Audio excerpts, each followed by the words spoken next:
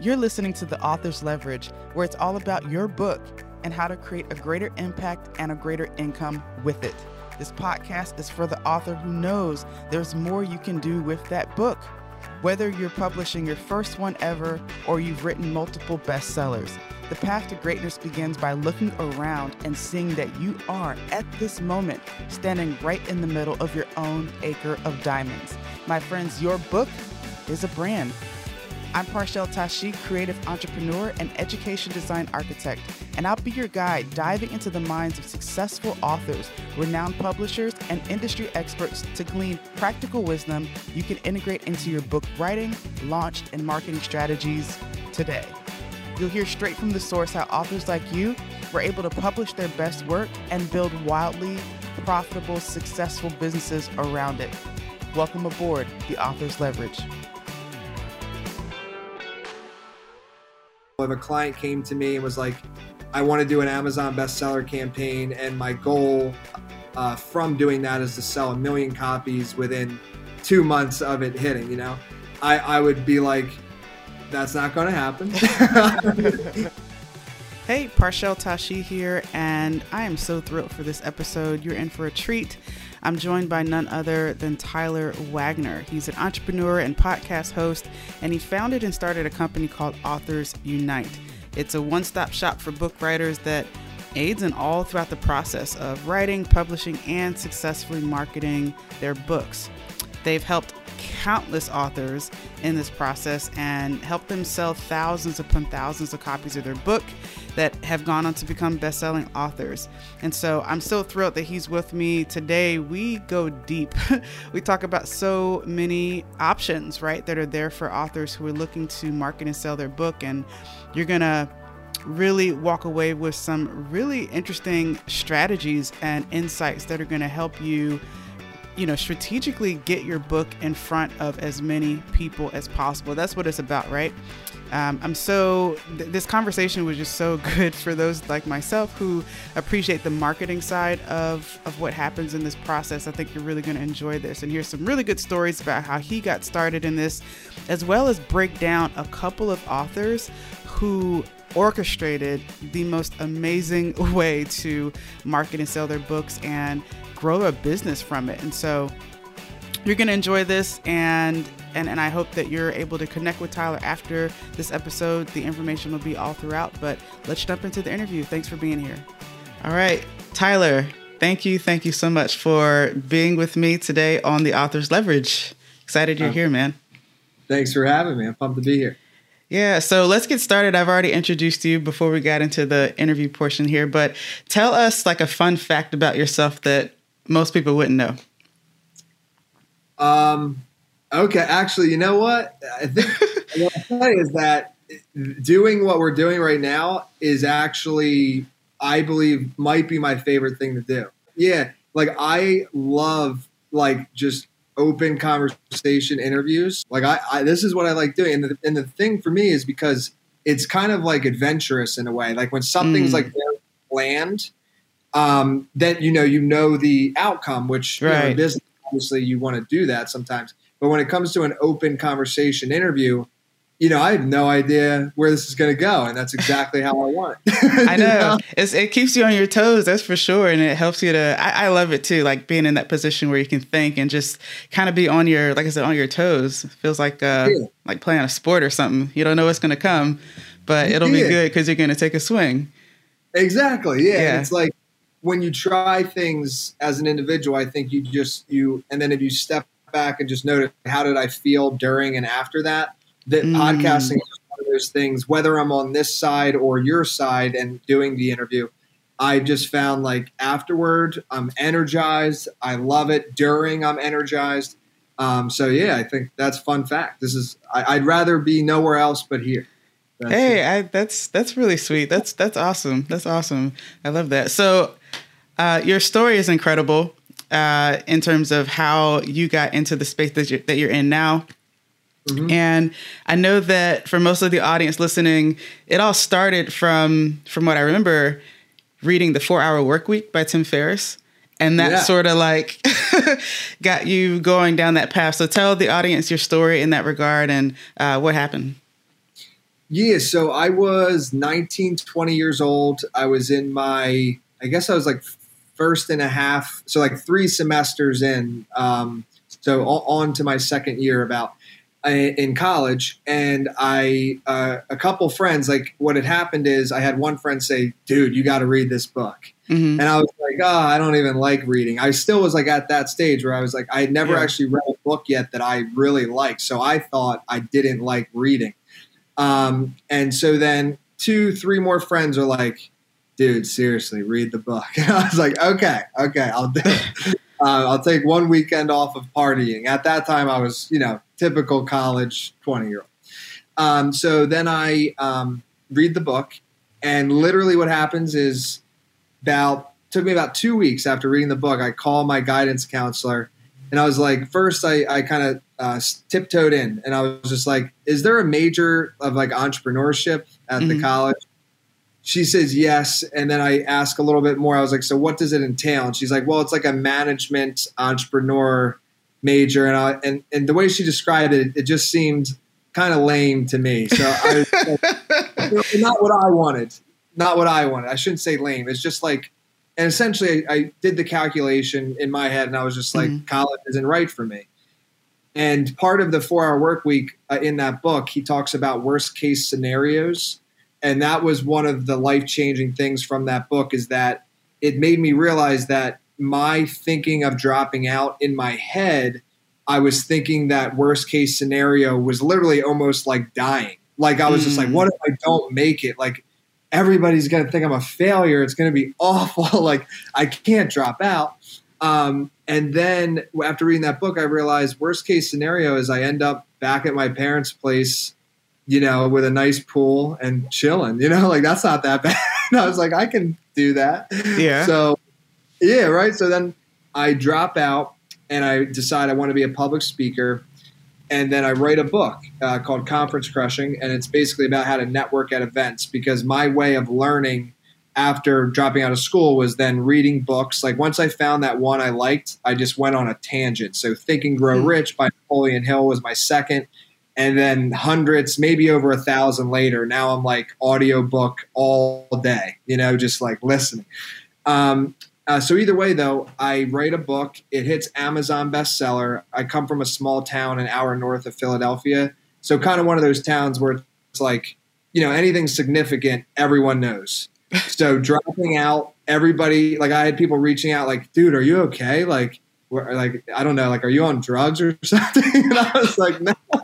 Like, this is seriously, because that it just to a lot of people it didn't make sense, right? So then 6 months goes by, and I'm a best-selling author, and people are like, "What the heck happened?" Like I thought he was like going down a bad path. And then, long story short, basically, I get hundreds of Facebook messages. This was 10 years ago. It was like 10 years ago. Facebook, your post organically went a lot further. Now you kind of they did, yeah. Yeah, so like I posted bestseller, and I would get like 400 or so likes and like hundreds of comments, and then I started getting hundreds of messages, people asking me how did I write, publish, and market the book. Helped a few friends for free; they got the same result. And then I basically stepped back and I was like, what is the biggest pain point in this industry? And what I believe it was and is the marketing. So then I mastered how to hit the bestseller list like New York Times, Wall Street Journal, USA Today, Barnes & Noble, and Amazon. There's 5 major ones. And then basically built Authors Unite, which is what's on my shirt. And 10 years later, we've thousands of clients, and I had no idea. I did not plan this at all. I fell into it completely. Wow. Now it's all led up to this moment. I bet you're glad you've read that book. Oh yeah. No, I still can't believe I think with reading books, what I've discovered is it's not just the content of the book, but it's also the time in your life when you read it, right? So if I hadn't read that book at that time, I may have actually gotten a college degree and I could be working in corporate America right now. Like that's actually pretty crazy. So does Tim Ferriss know that? Have you connected with him and shared that story with him? Okay, so I left out a big part of this. Okay, so this is so fun. So remember when I said with the conferences that I started going to conferences? So what I would do, I wasn't paying for them because I was 80 grand in debt when I dropped out of college. So what I did is I would reach out to conference coordinators that were putting on events, and I would say, hey, like, I am an aspiring entrepreneur, but I was honest, but I'm 80 grand in debt. Can I help you in any fashion with putting on your event in exchange for me coming for free? So literally the first one I reach out to, Tim Ferriss, is the keynote speaker. Okay, ready? This is how crazy this aligns. Then what happens is the coordinator, his name is Jason Gaynard. The event was Mastermind Talks up in Toronto, Canada.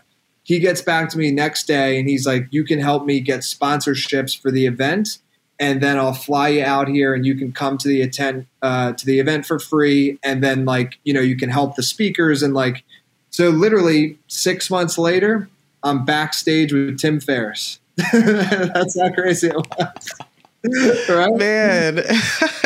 I'll say the only sad part of that is that, to answer your question, is I was such a fanboy. I still am, but like, I'm not as like nervous around people like that. But him, I was like very nervous. So what I remember is I gave him a handshake and I basically just said I was a big fan, but I couldn't like get the words out of my mouth to tell him like how big of an impact, like literally like, you're the reason I'm here right now, dude. Like, you're it.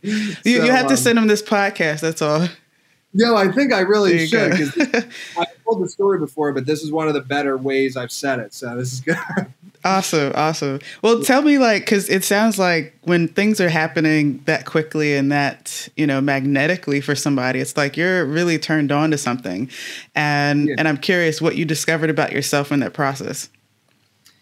Yeah. So like what I discovered is like, I love this, but public speaking was actually not, and it could be for me in the future, but it wasn't as much for me as I thought. Like, being just on stage and having hundreds of people look at me is still a little overwhelming. It's not the type of interaction I like. I'm more like the conversation. So what I just basically started to notice about myself, that you can try everything, but you have to take the time to reflect on how you feel about each thing. And I think people are so like gung-ho on like the result of like success that they will actually, and this happens to a lot of people, they'll be in a career for like tens of years, decades literally, and then they look back and they're like, I didn't enjoy any of this. Like, I did this all for the money. So that's how I was able to start pivoting very quickly and get into my zone of genius, if you will, is I just kept trialing and erring everything.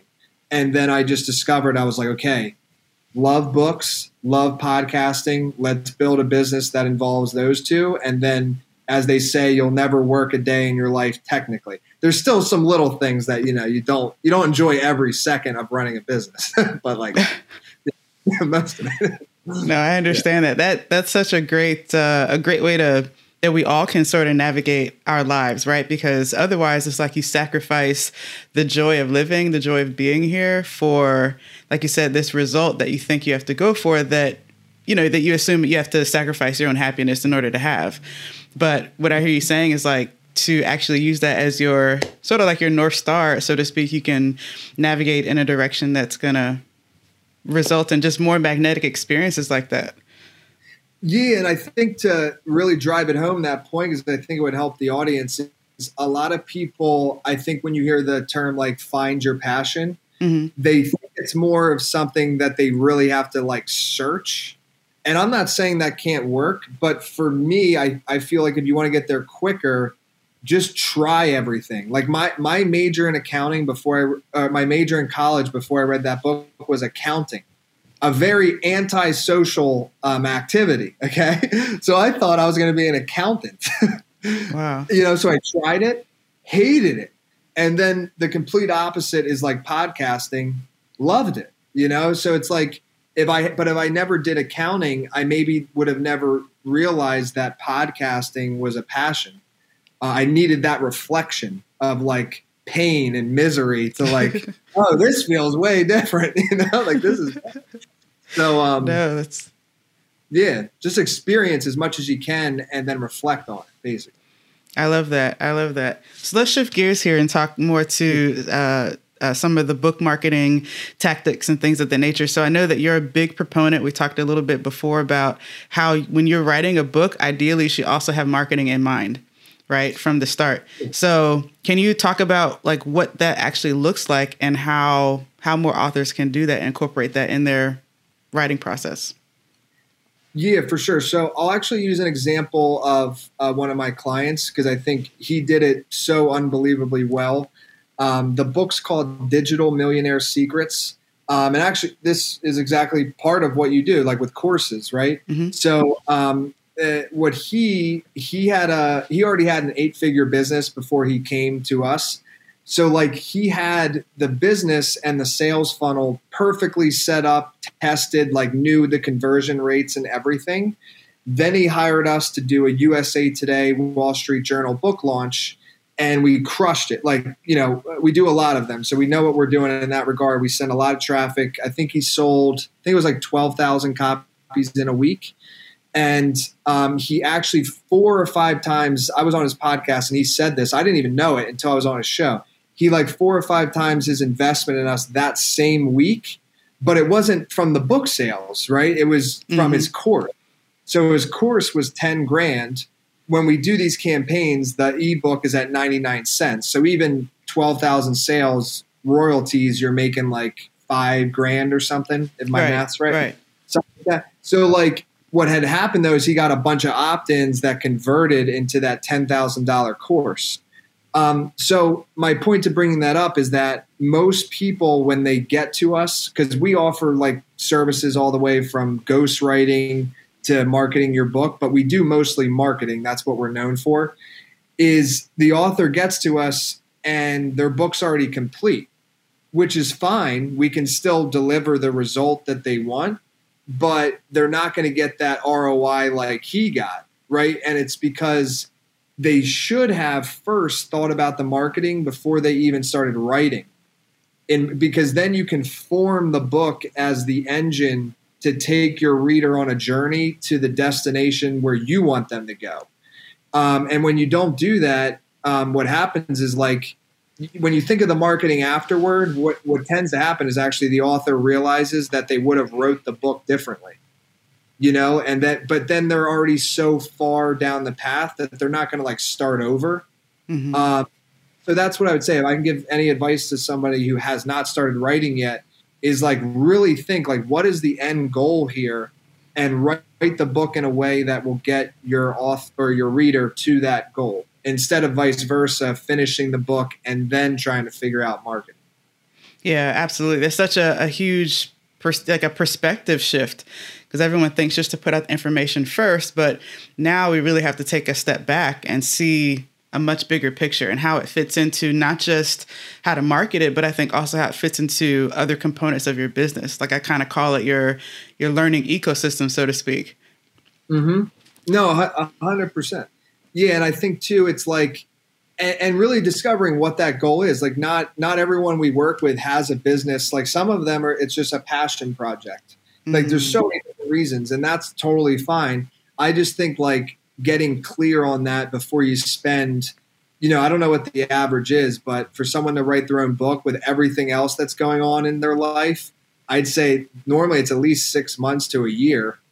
Some people like Tim Ferriss, he talks about, I think his book took him like 5 years or something to write, yeah. Like can you imagine like 5 years of your life and then getting to the end and being like, darn, I would have wrote this way differently if I had thought about that. I know. Like, that time component is something else when you think about it. And that's one of the pieces that I share with the authors that we work with is like, when it comes to leveraging your book and getting some other elements in place, you're going to use a fraction of the time to do that, make more from your book than it took you to write it, just a few tweaks and shifts. So if somebody already has a book that's out and they're trying to get more from it and do more with it, let's say they've released it a year or 2 years ago, what sort of options do they have to leverage what they still have, what's there? So I'll speak to a couple different things there.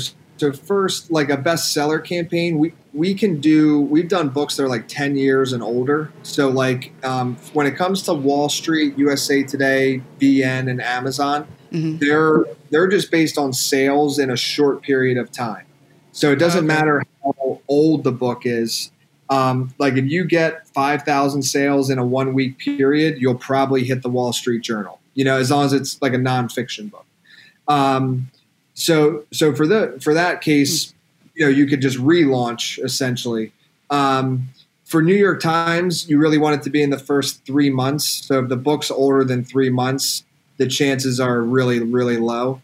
So that's for that. But what I'd say is like, even if it's not perfectly written for the business, you could still create that business and then maybe edit a little bit inside the book and put in links that go to the funnel. And it doesn't have to be like a whole sales funnel. There's so many different methods.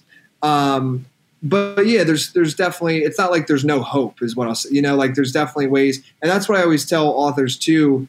Cause I remember this when I first launched my first book, you get so nervous, right? Like at least that's how it was for me. And a lot of my clients when we launch or publish them, because they're like, what are people going to think? What if there's a typo? What if I'll tell you, there's always one typo, like the editor will catch almost everything, but even in like traditionally published, like Penguin, like there are typos in those books still, like a few, I'm not talking like dozens, but like 2 or 3 that like the editor always misses one, and there's multiple editors. So just knowing, and here's the cool part about that. If you find it, all you do is edit the file. If you self-publish, at least traditional, it's probably a way longer process. But if you self or hybrid, you just edit the file, re-upload to Amazon. It's fixed in about 2 days. So nothing to worry about, really. That's a plus. But you're saying that they could go in and add those elements to their manuscript that would point people to whatever other resource or funnel that they have.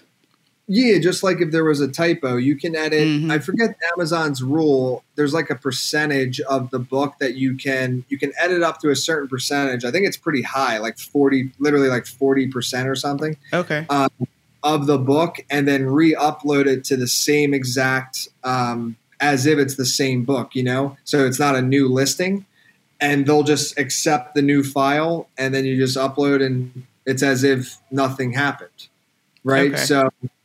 Yeah, you could do that. Or if that didn't work, then you could do an expanded edition, revised and expanded, which Tim Ferriss did with his 4-Hour Workweek.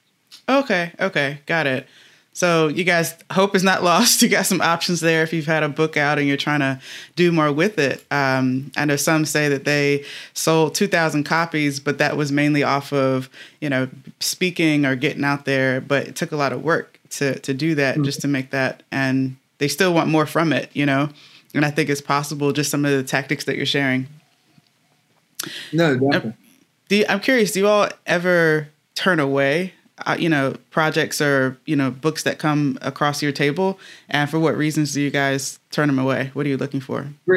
Great question. So we do, but it's really just based on the expectations of the author, right? So when somebody from and there's another part to it too. So first off, like if we're publishing it, like if Authors Unite's going to be on the spine and the back cover, then, we're really looking at that pretty hard, right? Now, if we're just marketing it and we're behind the scenes, in all honesty, I don't care as much, right? Because it's not like we're not even known, right? We're behind the scenes. So, and I'm just being transparent with that. Hey, I love it. Now, when it comes to the marketing, though, if a member from my sales team or if I'm taking the call, what I always ask is what's the overall goal?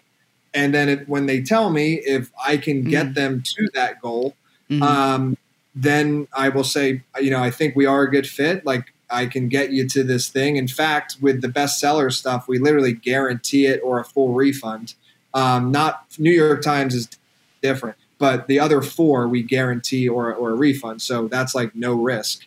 And yeah, just as long as we're on the same page with expectations will pretty typically take the client. But to give you an example, if a client came to me and was like, I want to do an Amazon bestseller campaign, and my goal from doing that is to sell 1 million copies within 2 months of it hitting, I would be like, that's not going to happen. First off, we can get you Amazon bestseller and you'll probably sell like 1,000 copies. But 1 million, no, not likely. So I just want to make sure before I would still offer, but I want to make sure that you understand that the 1 million thing is not going to work. And then if they still wanted to become a client, great. If not, then I'd rather not have an unhappy client, right? Mm-hmm. Like I'd rather lose that money and just keep the business with all happy clients, basically. Absolutely. Now, I love what you mentioned about if Authors Unite was on the spine and it was a thing that, was that you guys really, really backed. Have you done something like that already? Yeah. So we offer publishing as well. It's just okay. So it's okay. Yeah. And that's where like our editors, it's just, we have to take it more into consideration, but probably 70-80% of our business is marketing. And it's for publishers that refer us their authors. So like I see. Like we're just behind the scenes. And in some cases, the author will leave us a review. In other cases, they don't even want it to be known that, that we were the ones that really did it. Right. So. Gotcha. That was like a side tangent note question of mine. No. It makes sense. But yeah, like published books, I don't know. I think we're over 2,000 clients now, and like publish is probably only like 200 of them. I see. Like most of it really is the marketing. Okay, gotcha. No, that's awesome. So, what do you feel like is working really well right now for how authors can generate more revenue from their book? So courses. Yeah, so like. Dan Henry, the Digital Millionaire Secrets book, like I highly advise anybody like doing a course, obviously like work with you, obviously, but I'm just saying like to see an example of how he wrote that book and it went in, it just was so, I feel it was just so orchestrated, I couldn't do it as good as he, like I couldn't so that I think that's the biggest thing is really understanding what you're going to use the book for. And like a lot of people that hire us for the Wall Street, they then turn around and then their speaking fee went from like $1,000 to like 15, right? Just because they have that status. So yeah, that's what, and then media opportunities as well, right? Because the media knows to hit these lists, and I'm not Amazon and BN to the side a little bit because those they're pretty gameable in all honesty. Nothing wrong with it. It's just the way it is. But USA Today, Wall Street, New York Times, although they can be orchestrated, you still have to move thousands to tens of thousands of books. So orchestrated or not, it's hard. And the media knows that. So if you hit one of those three, I mean, you can get on some really mainstream, like Fox, CNN, Good Morning America. Like you can be looking at some of those type of hits. So there's a lot of opportunity out there for sure. Well, tell me, I was really piqued when you talked about Dan Henry's, his orchestration.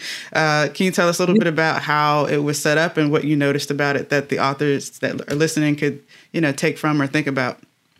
Yeah, for sure. So the book over delivers, right? I always lean towards that. And I kind of got that from Gary Vee, like give it all away because 99% of people aren't going to do anything with it anyway. Right. So it's not like, I think people have this misconception that people are going to steal your ideas or steal your business or your clients. Like, right. Most people read a book and then they unfortunately don't take action. So I think over deliver and have a happy reader. So first thing, he just so much knowledge in that book on how to essentially market courses is most of what it's about.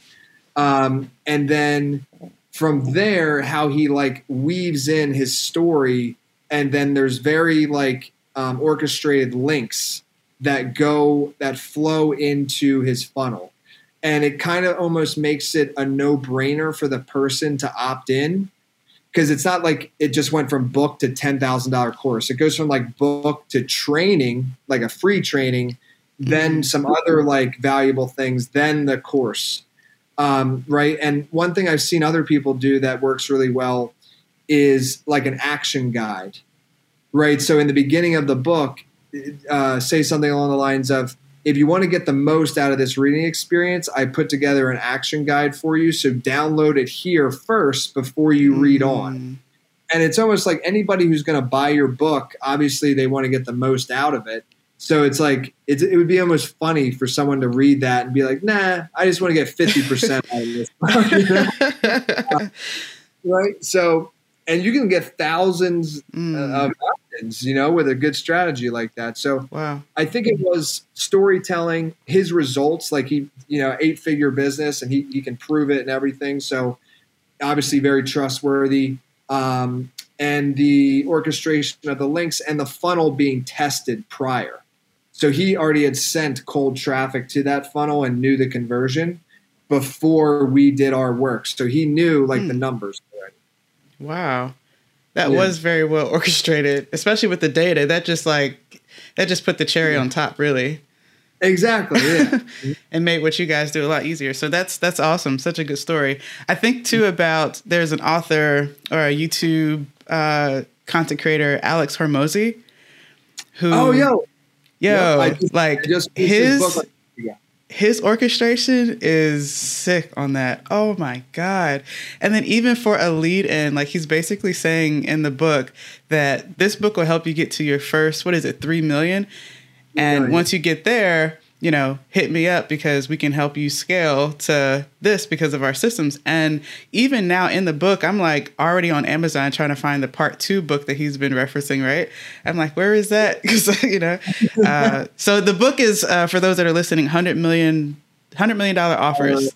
How to make offers so good people feel stupid saying no. Like, it's just, it's so good. It's amazing. I just literally finished that like a week ago. Because what had happened, do you know Frank Kern? Yeah. He's an internet, so he posted about it.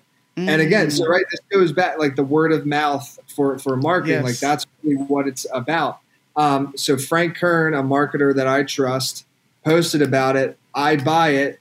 What actually happened is I was going through the audiobook, just the audiobook, and then I started like picking up on things. I was like, no, this is a book that you sit down and really go in. And then I got the Kindle. I listened. I did the video course. I did his whole thing. I like blocked out my schedule.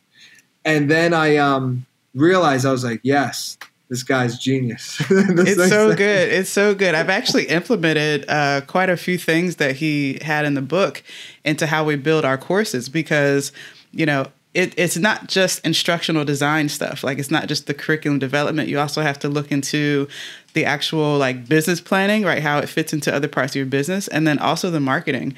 And so like his book really gave me so much insight that infused what we're able to put together as it's almost like it's an offer within itself is the course, you know what I mean? And all the other components that fit with it. So reading that, I read it 3 times, was incredible. Yeah. Awesome. I know I should read it again. And for me, the 2 biggest things was that formula. It's more in the beginning of like the perceived value. Yep. But you know what I'm talking about, that formula. The value formula or something.